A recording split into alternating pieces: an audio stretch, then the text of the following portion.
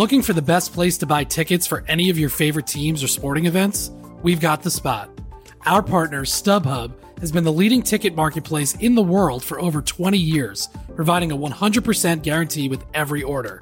From a worldwide selection of live events, the widest choice of tickets and industry-leading partnerships, StubHub has what you need to purchase with confidence. StubHub, an official partner of The Athletic.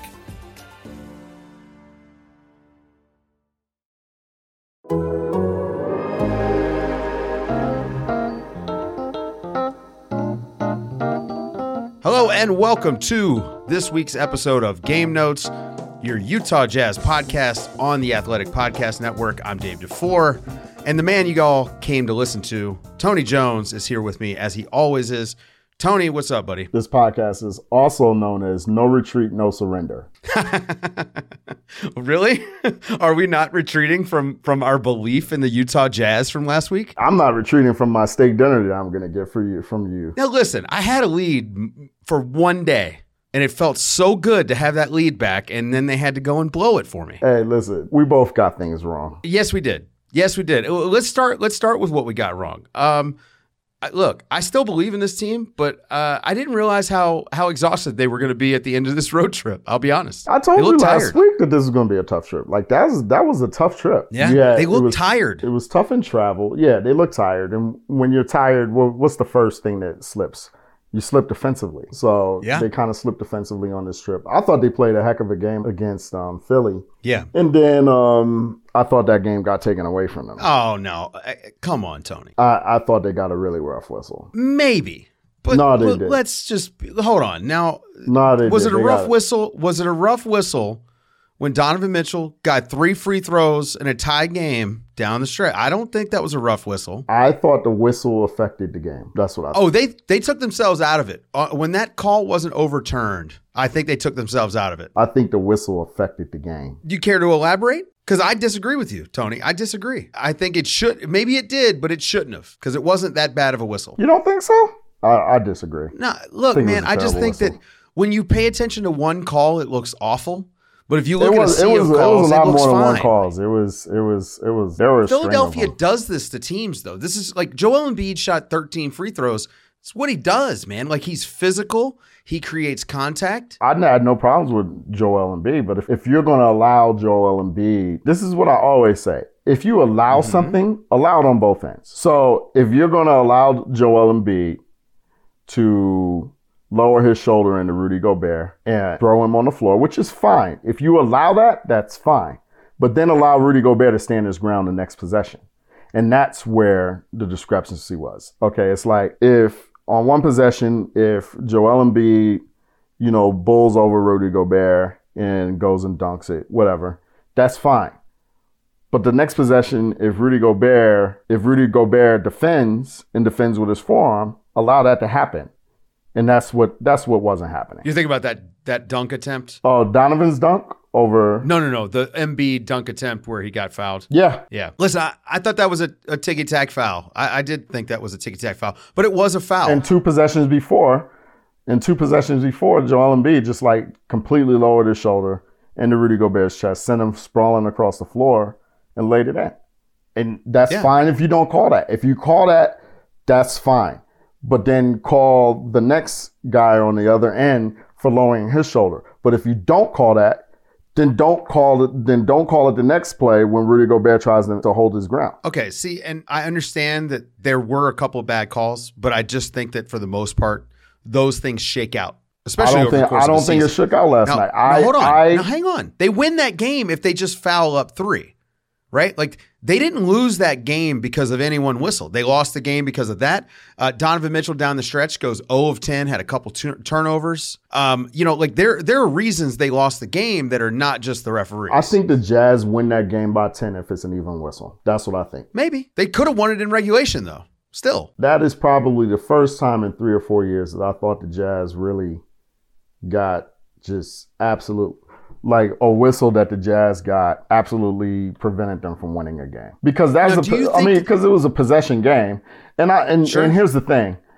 Like, you got to give Philly credit because, A, that was an MVP level performance from Joel Embiid. Mm-hmm. Like, that was just, man, like, that was an MVP level performance. He obviously came out to make a point. He made a point, and he was just absolutely phenomenal. You got to give Joel Embiid credit for making that three. It was a contested three. That was good defense by Bojan Bogdanovic. He did everything that he could do there, and Embiid just made a great shot. What I'm saying is, if that whistle is more even and a lot less tilted towards Philly, then that's a 3 or 4 possession game with 20 seconds left, and we're all ready to go home. That's what I'm saying. But the game was still winnable. In Oh yeah, spite the game of was still bad, winnable. Right? Okay. The game was still winnable, and I thought that the game got away from the Jazz down the stretch because I think that at some point it just got to them. And it was just like they were just finished. I agree with you that I think that the whistle definitely took them out of it, right? I'm not going to say that it didn't. And I'm not even going to say that they didn't have some hard calls go against them, because they certainly had a couple. But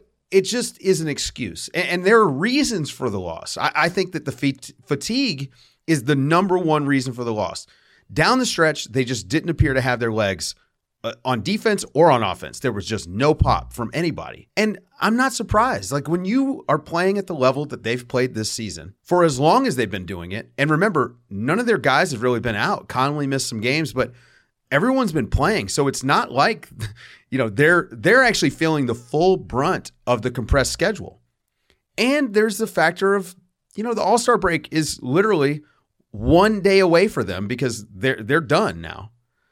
I could totally get them being tired, getting a couple of bad calls, and just not being able to get over the hump, if that makes sense. That physical and mental exhaustion hump that you need to beat a good team like Philadelphia.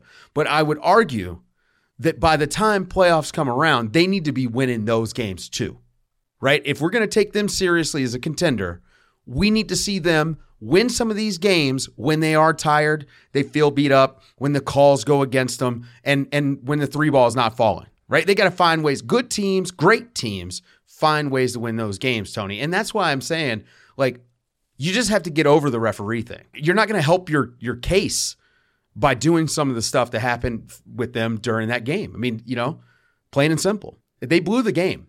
And the refs didn't help them.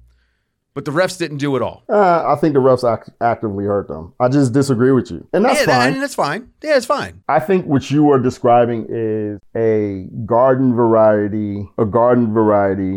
Yeah, you know what? They got some difficult whistles, but you got to play through it. And I think that that's what you're describing. And I think that on a lot of levels, on most nights, that's probably true. I think they got Woo! So I just think it just goes beyond just your, hey, they got some really difficult calls, but yeah, you know what? Play through them. You got to do this. You got to do that. Nah, I just think it went just beyond that. They were playing 5-on-8. Let's look at sort of the trend over the last few games. Are you worried about the interior defense? And obviously, Rudy Gobert, listen, that guy's the defensive player of the year right now. It's him or Ben Simmons. Rudy Gobert doesn't have Joel How is it Embiid. him or Ben Simmons? Because Ben Simmons has been excellent this year. Ben Simmons is awesome. I think that if you look at any metric possible, it's nobody other than Rudy at this point. That's fair. I mean, I think he's the number one guy, sure. But I mean, just for argument's sake, Ben Simmons is going to be mentioned. He's probably going to be second. But Rudy's doing it alone, right? I think the narrative is that Ben Simmons is right there with Rudy Gobert, and I disagree with that. Yeah, no, I don't think so at all. No, it's not close particularly. But with Rudy, they have been getting beat up inside a little bit. Are you worried at all about the load that he's taken on? You think maybe that's just, again, he, especially because of how big the load is for him, is maybe dealing with the fatigue a little bit more, and we'll see him a little bit more refreshed after the break?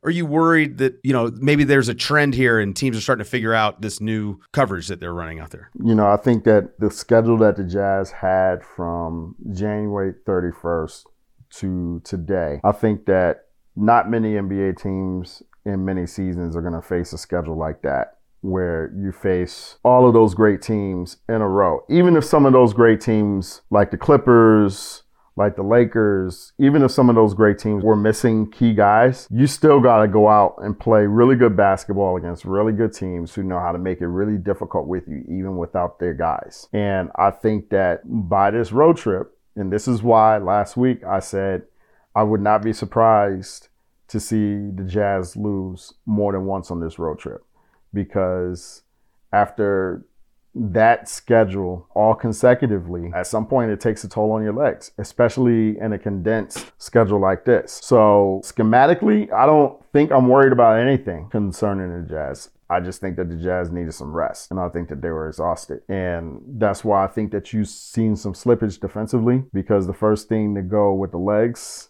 is on the defensive end. I think that that's why you saw the Jazz come out on Monday and play the way they played against New Orleans. I think they grinded through some games, like they had that back-to-back in Miami and in Orlando. In Orlando, the second night, like basically for the first half, they couldn't make a shot because they had no legs, but they still kind of grinded through defensively. That's kind of what I thought. This episode is brought to you by Michelob Ultra, the official beer sponsor of the NBA. Want to get closer to the game than ever before?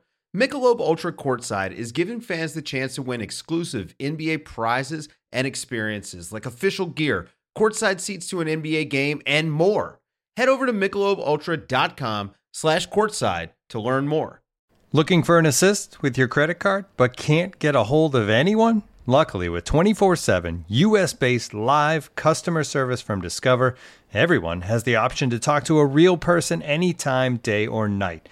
Yep, you heard that right. You can talk to a real human in customer service at any time. Sounds like a real game changer if you ask us. Make the right call and get the service you deserve with Discover. Limitations apply. See terms at discover.com/creditcard. People keep bringing up the health, right? Like they keep mentioning almost as a way to detract from what Utah's done. Well, yeah, they're good when they're at full health. Well, it's like, yeah, that's the point. And I think this last, week or so, we've gotten to see what this team looks like when it's not fresh. And that's where not having guys missing games in this condensed schedule, I think, hurt them just in this last week. And I'm curious to see if they can come out of the gate post All-Star and potentially go on another run like we just saw them have two of. You think they come out of the gate? I mean, their schedule in the second half is pretty favorable for them in particular. I mean, They come back with Houston, Golden State, Boston, the Wizards, the Raptors, and the Bulls. And, not easy teams by any stretch, but, I mean, they should be favored in every single one of those games, right? Houston, yes. Golden State, yes. Boston, I probably wouldn't favor them. Toronto, probably 50-50. On the second night of a back-to-back on the road, yeah. By the time they get to Chicago, they're going to be super tired. One of the things that was described to me about this schedule was it's a difficult schedule, not in terms of the teams that they're playing. Like there's no gauntlet like the February gauntlet, but it's a difficult schedule in terms of the travel. Right. So let's take this upcoming road trip, right? So they start with Houston next Friday. Then they go to Golden State. Then the very next game is Boston. So you're flying all the way across the country on 1 day rest. So you're flying from San Francisco to Boston on a day's rest. So do you think that they should be favored in that Boston game? Maybe not. Probably not. Not after flying 3,000 miles on 24 hours rest. Then you go Washington. That's a pretty easy trip. Then you're going all the way down to Florida. Then you're coming all the way back up to Chicago. So you look at the teams that they're playing and you're like, oh, well, they should go 4-2 on that, 4-1 on that trip or whatever. But that's a really, really tough trip in terms of logistics. Do you think Utah should explore the idea of scheduled rest for the second half? Do you think giving Rudy and Donovan and Mike Conley, actually, all those guys, strategic games off here and there to try to, avoid what we just saw, which was, the legs falling off? Yeah, I would think so, especially with Miye Oni and Juwan Morgan, as your 10th and 11th guys, because those guys, both of those guys can play in a rotation on one night or whatever. I thought that there were a couple of guys in the rotation that just really looked tired. You know what I mean? Mm-hmm. I definitely think that, here's the thing, the Jazz really want that number one seed. They want to be the number one seed because I think that they know that anywhere between 2 and 7 and you're getting a great team in the first round. If you finish number 2, you might get the Denver Nuggets. Or you finish number 1, you might get the Clippers or the Lakers. I mean, I think the playoffs are going to be wild, man. You can get the Clippers and Lakers in the second round. I'm talking about for the first round. I'm saying you might get them in the second round. I'm saying like if you're the first seed, there's not going to be an easy game. In the first seed in the first round, you're probably going to. You might get the Nuggets as the 8th seed. That's how the West. I don't think the Nuggets are going to be the 8th seed. I do think the Nuggets are still in play for the 7th seed. I think ultimately the 8th seed is either going to be San Antonio or Dallas. Ultimately, yeah, or maybe Golden State. We'll see how Golden State deals with this schedule. I was talking to someone that works for a team in the last week, and he said it would not shock him, given just the way this season's kind of gone from an injury perspective, it wouldn't shock him if we got multiple first round upsets in the West only in the playoffs. Just one of those bottom 4 seeded teams getting especially hot or especially healthy when the other team isn't, and being able to take them out. And it's interesting when you look at some of the potential matchups and you can say to yourself, oh yeah, Utah definitely does not want to see Denver in the first round at all. Not that it's necessarily like a walk, in the park for Denver, but it would be that's probably another 7-game series. Nobody wants that. I think the Jazz know that if they get the 1 seed, they're not going to see Denver. I don't think Denver will be the 8th seed. I think their floor is 7. So that's why I think the Jazz really, really want that 1 seed, no matter who the 4 or 5 seed is, because if you get that 1 seed, it's probably going to be Golden State, San Antonio, or Dallas. Which is, this is like all relative, right? Because oh, okay, so you're going to see Stephen Curry or Luka Doncic. Like, good luck with that. But it's better than seeing Denver, or it's better than seeing Portland, and Portland gets his guys back. Like, it's better than seeing Portland, and Portland gets Yusuf Nurkic and Zach Collins back. Or is Zach Collins coming back? I don't think he's going to come back, but CJ is probably coming back soon. But yeah, you're right. Like, a team that's better than it actually is better, or at least has better parts than what it's had all year, and winds up being better than its record. And then you have to face them. Right. This is the year for that. Right. Exactly. Yeah. If I would have applied myself, I could have gone to the NBA. You think so? Yeah, I think so. But it's just like, it's been done. I didn't want to, I was like, I don't want to be a follower. Hi, I'm Jason Concepcion. And I'm Shea Serrano. And we are back. We have a new podcast from Wondery. It's called 6 Trophies. Woo! And it's the best. Each week, Shea Serrano and I are combing through all the NBA storylines, finding the best, most interesting, most compelling stories, and then handing out 6 pop culture themed trophies for 6 basketball-related activities. Trophies like the Dominic Toretto I Live My Life a Quarter Mile at a Time trophy, which is given to someone who made a short-term decision with no regard for future consequence. Or the Christopher Nolan Tenet trophy, which is given to someone who did something that we didn't understand. Catalina Wine Mixer trophy. Ooh, the Lauryn Hill You Might Win Some, but You Just Lost One trophy. And what's more, the NBA playoffs are here, so you want to make 6 Trophies your go-to companion podcast through all the craziness. Follow 6 Trophies on the Wondery app or wherever you get your podcasts. Listen ad-free right now by joining Wondery Plus. All right, let's talk about the steak dinner, because we're at the All-Star break, and we're both 23-12 on the season. And I got to tell you, I'm so disappointed in myself, Tony. I'm so disappointed. That Sixers game was a toss-up to me, and I really thought they were going to win it. And, I should be mad at the referees, I guess. I mean, you probably should be. No. You probably should be. I try to be reasonable, but 23-12, I got to say, it is interesting to try to pick games for a team that's this good, where the expectation that I have going into just about every game is, Tony, I feel like they can win pretty much any single night. And so picking the losses, I mean, we even said, I just can't pick them to lose right now a couple weeks ago. And now this has been, watching them, sort of run into some kryptonite, the fatigue kryptonite, so to speak, the last week and a half or so. It has been much tougher. I look forward to them being healthy and fresh so I can just pick them to win every game. That's going to be great. And I'm definitely winning the steak dinner with this. I'm going to win the steak dinner. And let me tell you something. That ribeye that I'm going to order is going to taste like butter. And I'm going to have a baked potato with all the fixings. And I'm going to have some asparagus. And I'm going to order some peach cobbler. And I'm definitely going to have a virgin pina colada. All right. See, I'm just going to order only meat.